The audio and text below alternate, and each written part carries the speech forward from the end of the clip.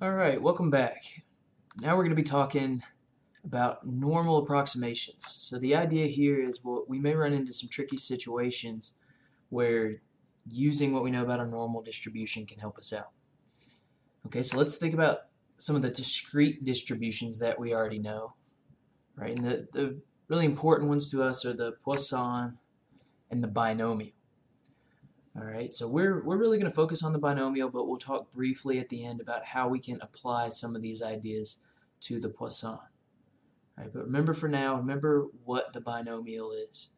Right, it's a random variable that counts the number of successes in a fixed number of trials n.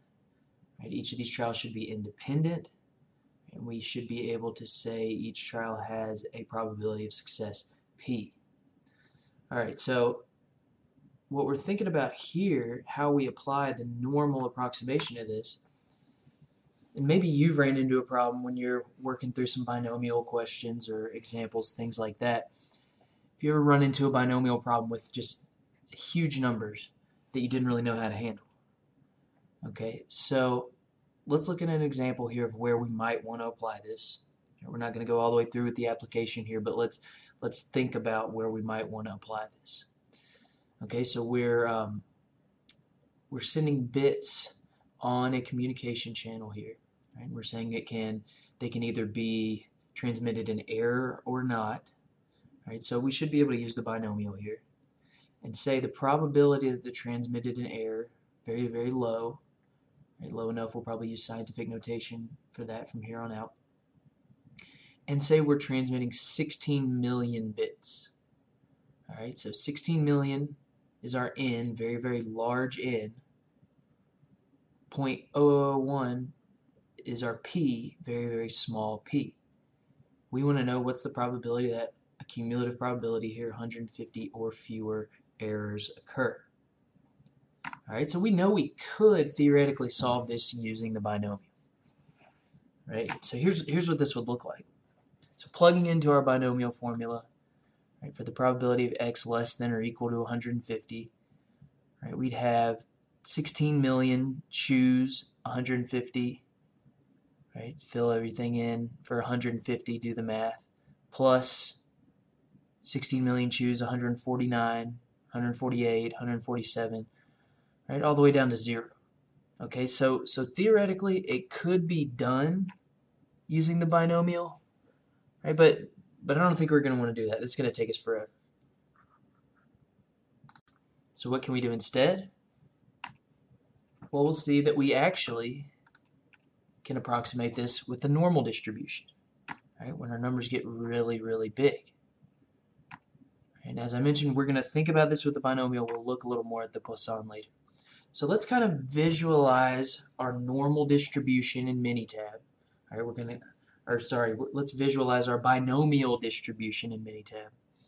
All right, and let's kind of remember how that behaves. All right, so here if I go to graph, probability distribution plot, view single, by default it'll be on normal, but we want to look at the behavior of our binomial here. Okay, so let's just take a binomial, say 10 trials, and probability, let's say 0.5, right, like 10 coin tosses or something like that. Now let's graph this and see what it looks like.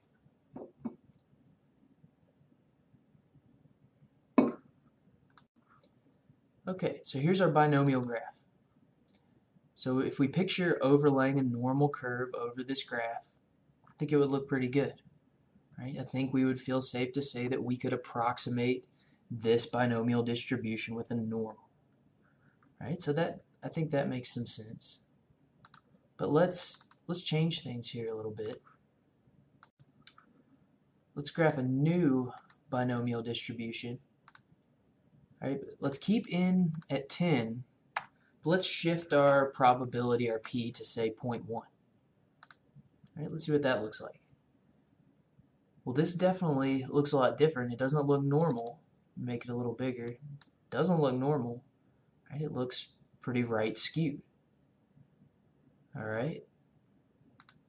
So why is that? Well, let's try this one more time. Let's go to probability distribution plot, binomial. Let's Let's keep n equal to 10. Let's put this at a higher probability. Remember, p could be anything from 0 to 1. So let's put it at, say, 0.8. Let's see what happens there. All right, well, 0.8 with n equal to 10, we see some left skewness. All right, so what we're seeing, we're keeping n constant, but with p equal to 0.5, makes sense. Our distribution looks symmetric. When p is 0.1, or on the lower end of the scale that p could be, we're seeing some right skewness. When p is a little bit higher on the upper end of the scale, we're seeing left skewness. All right, let's make another graph. So there we were changing p, but we were keeping n constant. Let's make another graph, and let's say, okay, binomial, let's keep this at 0.8, but let's bump up our trials to 100. Now we see, even with a p of 0.8, when we have a large n, this begins to look pretty symmetric, and I think it would be safe to say pretty normal.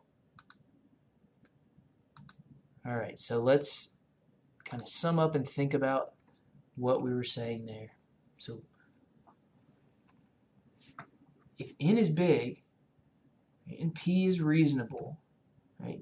N doesn't even have to be big if p is 0.5, somewhere there in the middle.